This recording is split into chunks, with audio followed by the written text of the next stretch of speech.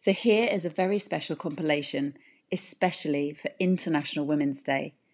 Now, in many of my podcast interviews, I often pose the question, what does feminine energy, what is that little special something that feminine energy can bring to a conversation or a situation? And I love the diversity of responses. I'm going to kick off with this first one with Jo Bowles.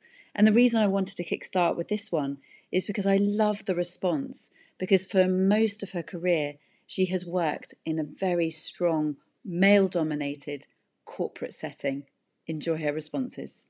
You know, whoever you're working with, whatever gender, there is a benefit for just infusing a little bit of feminine energy to it. Can you describe maybe moments that a little bit of feminine energy went a long way, especially when I think of your background and, you know, and level of working, who you may be working with? Like, what's the benefit of a little bit of a feminine touch, a bit of sparkle? Yeah.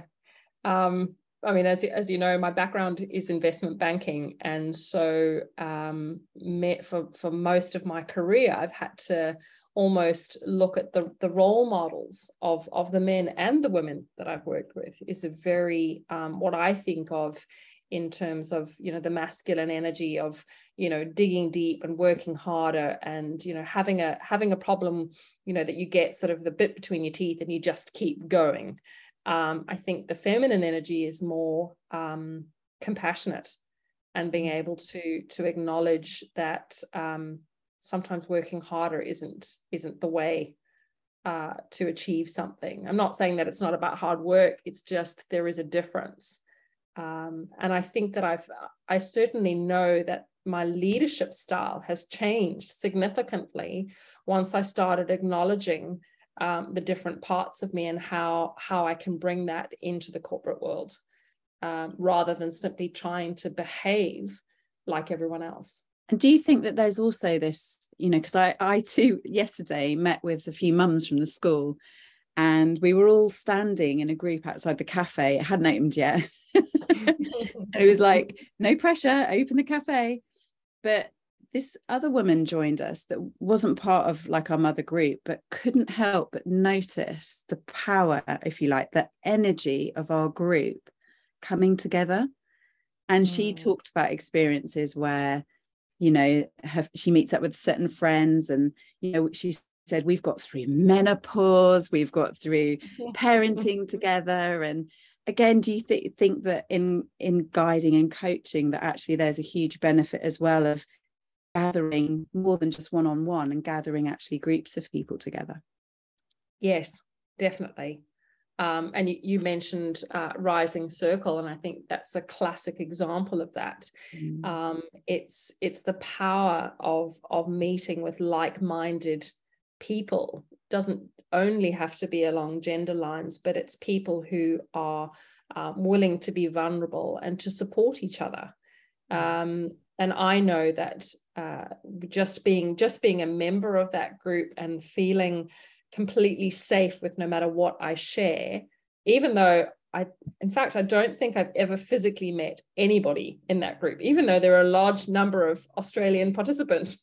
I haven't physically met anyone, but I feel such an affinity with those women because we've been able to we get really deep really quickly.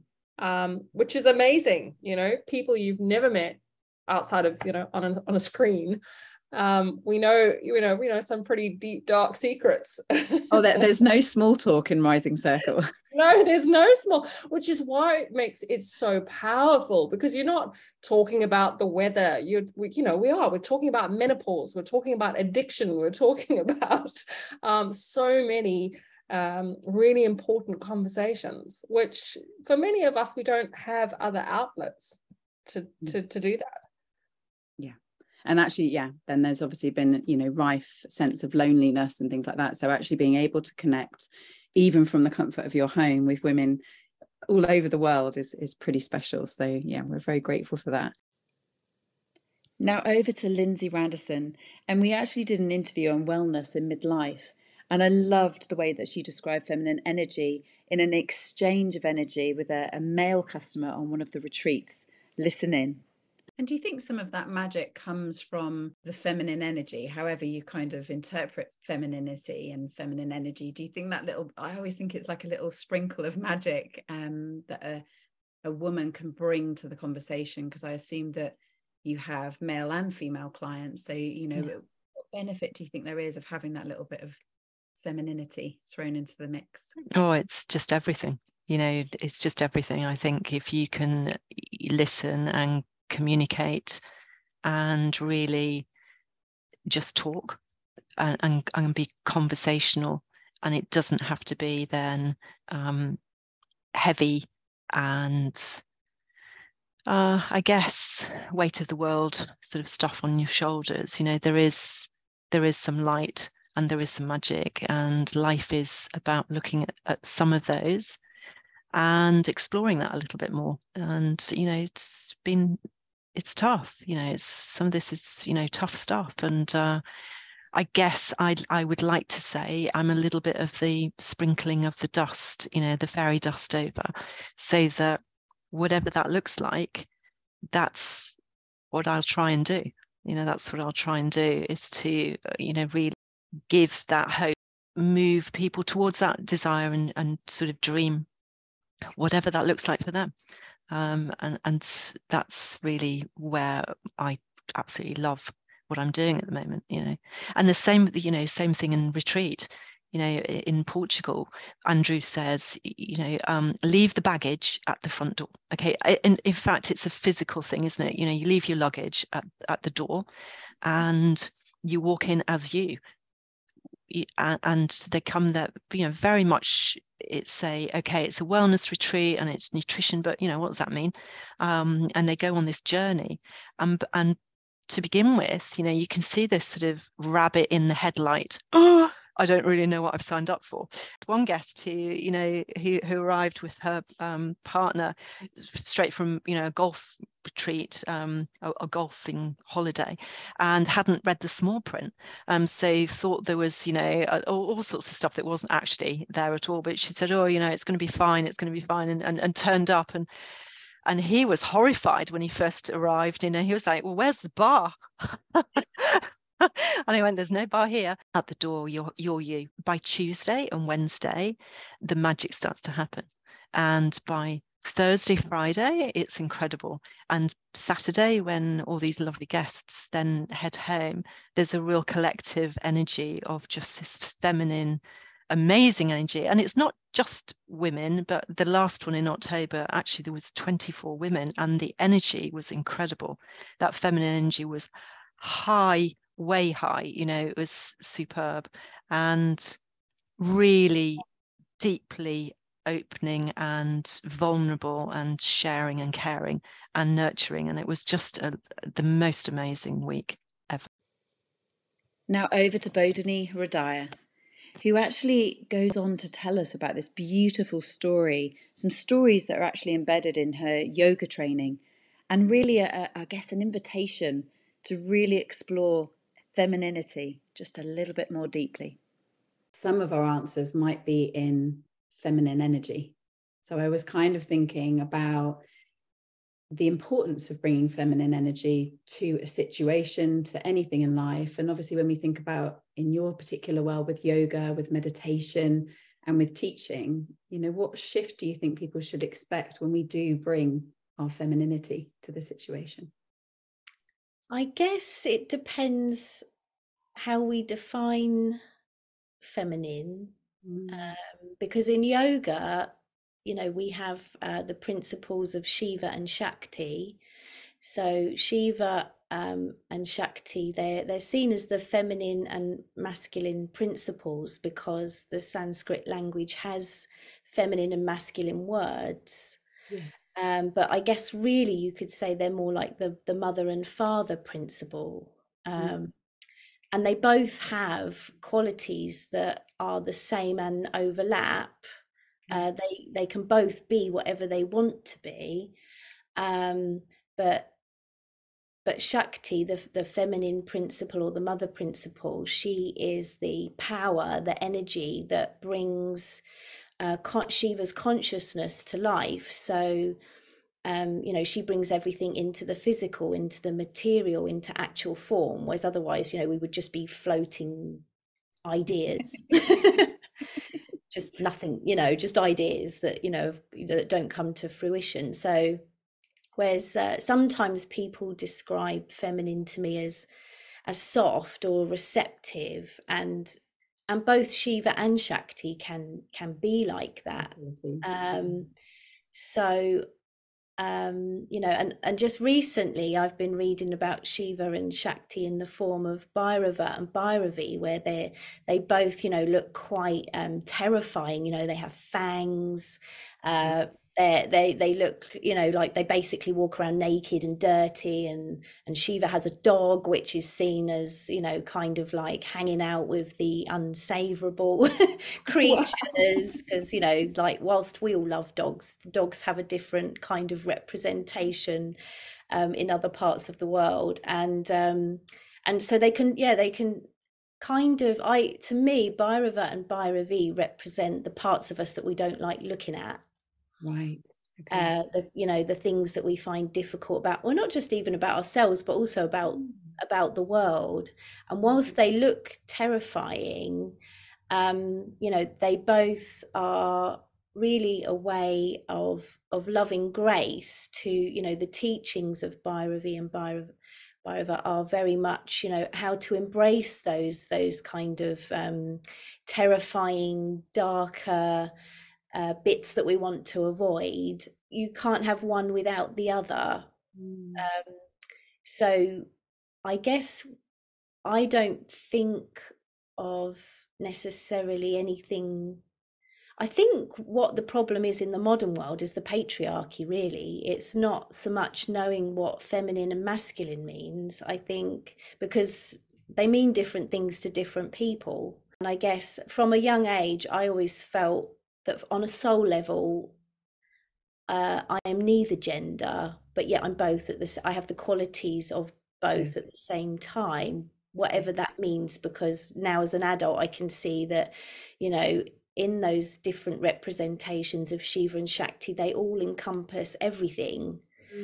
There's nothing that's more feminine and more masculine. It's just that they often refer to Shiva as being like the universal stage, and Shakti being the actresses that play every single part. So you know, we're all both of them.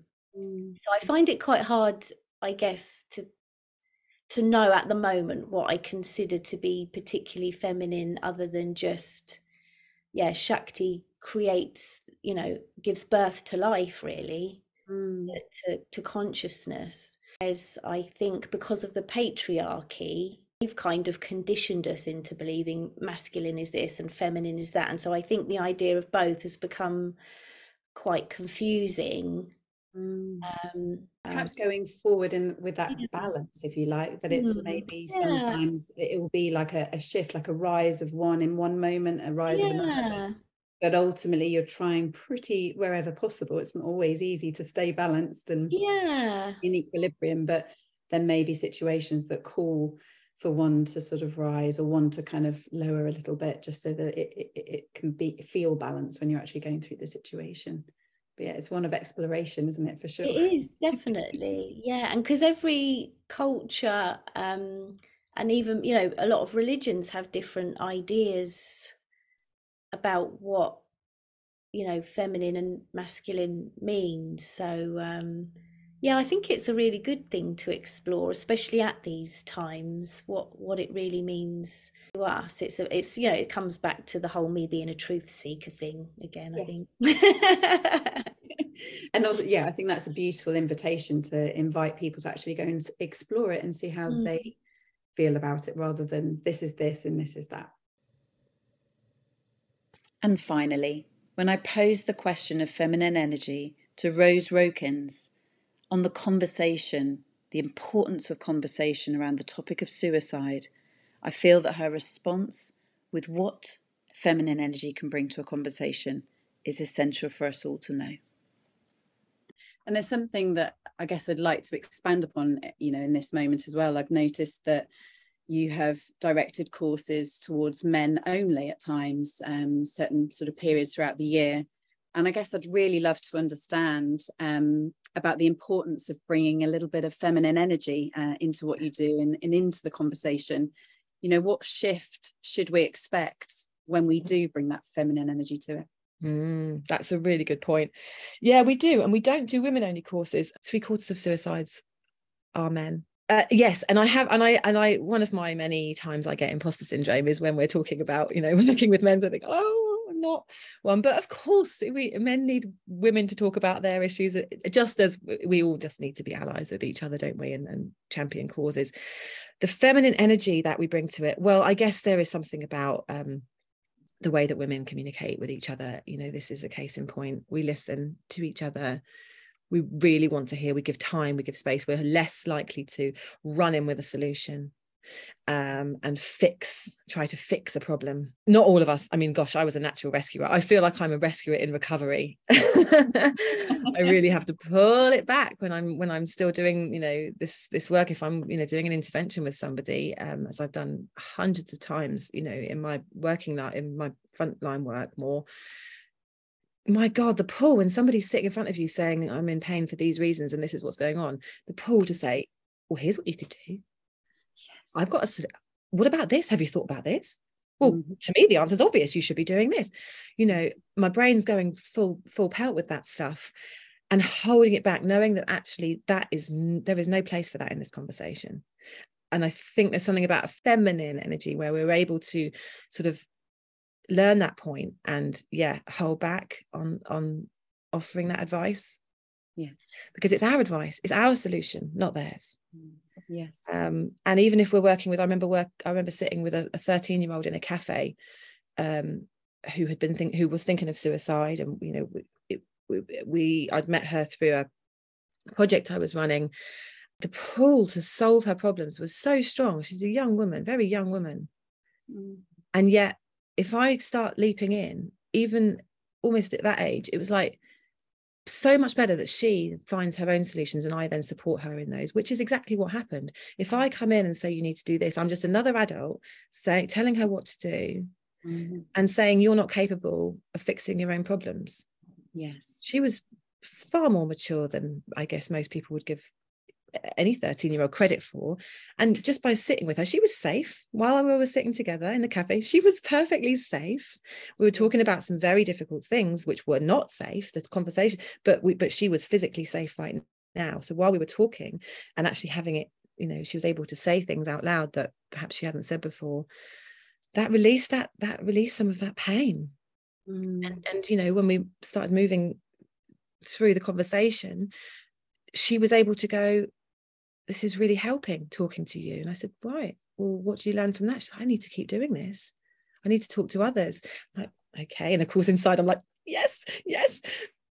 Well, what do you want to do about that? So it's always back on this person, not fixing their problems.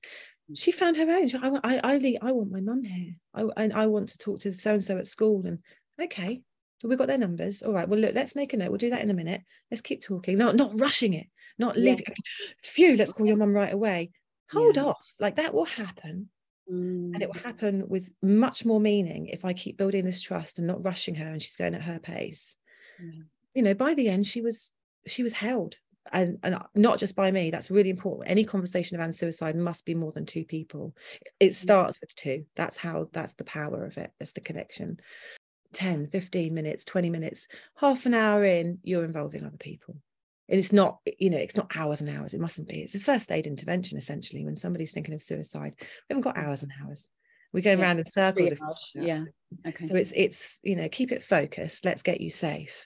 But you must never be the only one, ever. That's never the deal, that you're the only one holding somebody else's thoughts of suicide, or your own, ideally. Because of course there could, then you're involved to a point where, of course, if anything were to happen, it would sort of almost feel like it lands on you, I guess. Oh, it's not fair on anybody.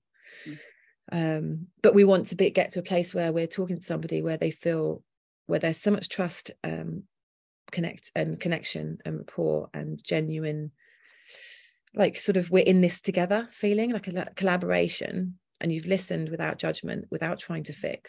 That they see the value in that. I keep talking about they and us. I'm really very conscious of that, because I speak a lot in my sessions about there is no such thing as them and us. And yet, for the purposes of trying to describe how things work, I'm saying. Yeah, well, certainly when you're working with audio, it's I would appreciate that's fine to. Yeah. I guess just as a little aside though, any of us can think of suicide. I don't want to be like, I'm okay, I just help them. There is just none of that. Because I have been there myself. I've thought about suicide, I've considered it, not got as far as acting on those thoughts, but none of us are immune from those thoughts. It's arguably a part of being human. So yeah. And I think it's natural for it to cross your mind as well if you've experienced or listened in to it as quite an intense topic. I'd imagine it, it is like you're going to sort of almost your imagination or your thoughts naturally can go there, just because it's fluid in the world and you're hearing about it, so it is natural. Yeah. You might check in with yourself and say, do I feel like that? Yeah. And then when circumstances occur in your life, and it's interesting and scary, very scary, when it gets to a place where you think, oh, it's an option, oh, that's something I could do, and then more often than not, for me anyway, it's very fleeting, and I think, oh no, that's not what I want to do. But it's interesting that it's there as a, again, you've acknowledged it, which you talked about at the very beginning, the importance of awareness and your radar even on yourself. So yeah, really beautiful. And I guess with feminine energy, what has been brought is that trust, safety, I guess compassion, and that deep listening, that being hearing somebody else, and then I guess it's empowering. I think it's fair to say women have often an ability to help raise people to make their own decisions, and it's just about lighting the way sometimes and maybe offering a little bit of a beacon along the way. Thank you for choosing to celebrate International Women's Day with these little snippets from my podcast, Women Who Should Be Famous, where we get to listen to the variety of female voices out there that need to be heard. So stay with us here on Spotify and enjoy the episodes in their entirety. Take your pick. There's plenty here.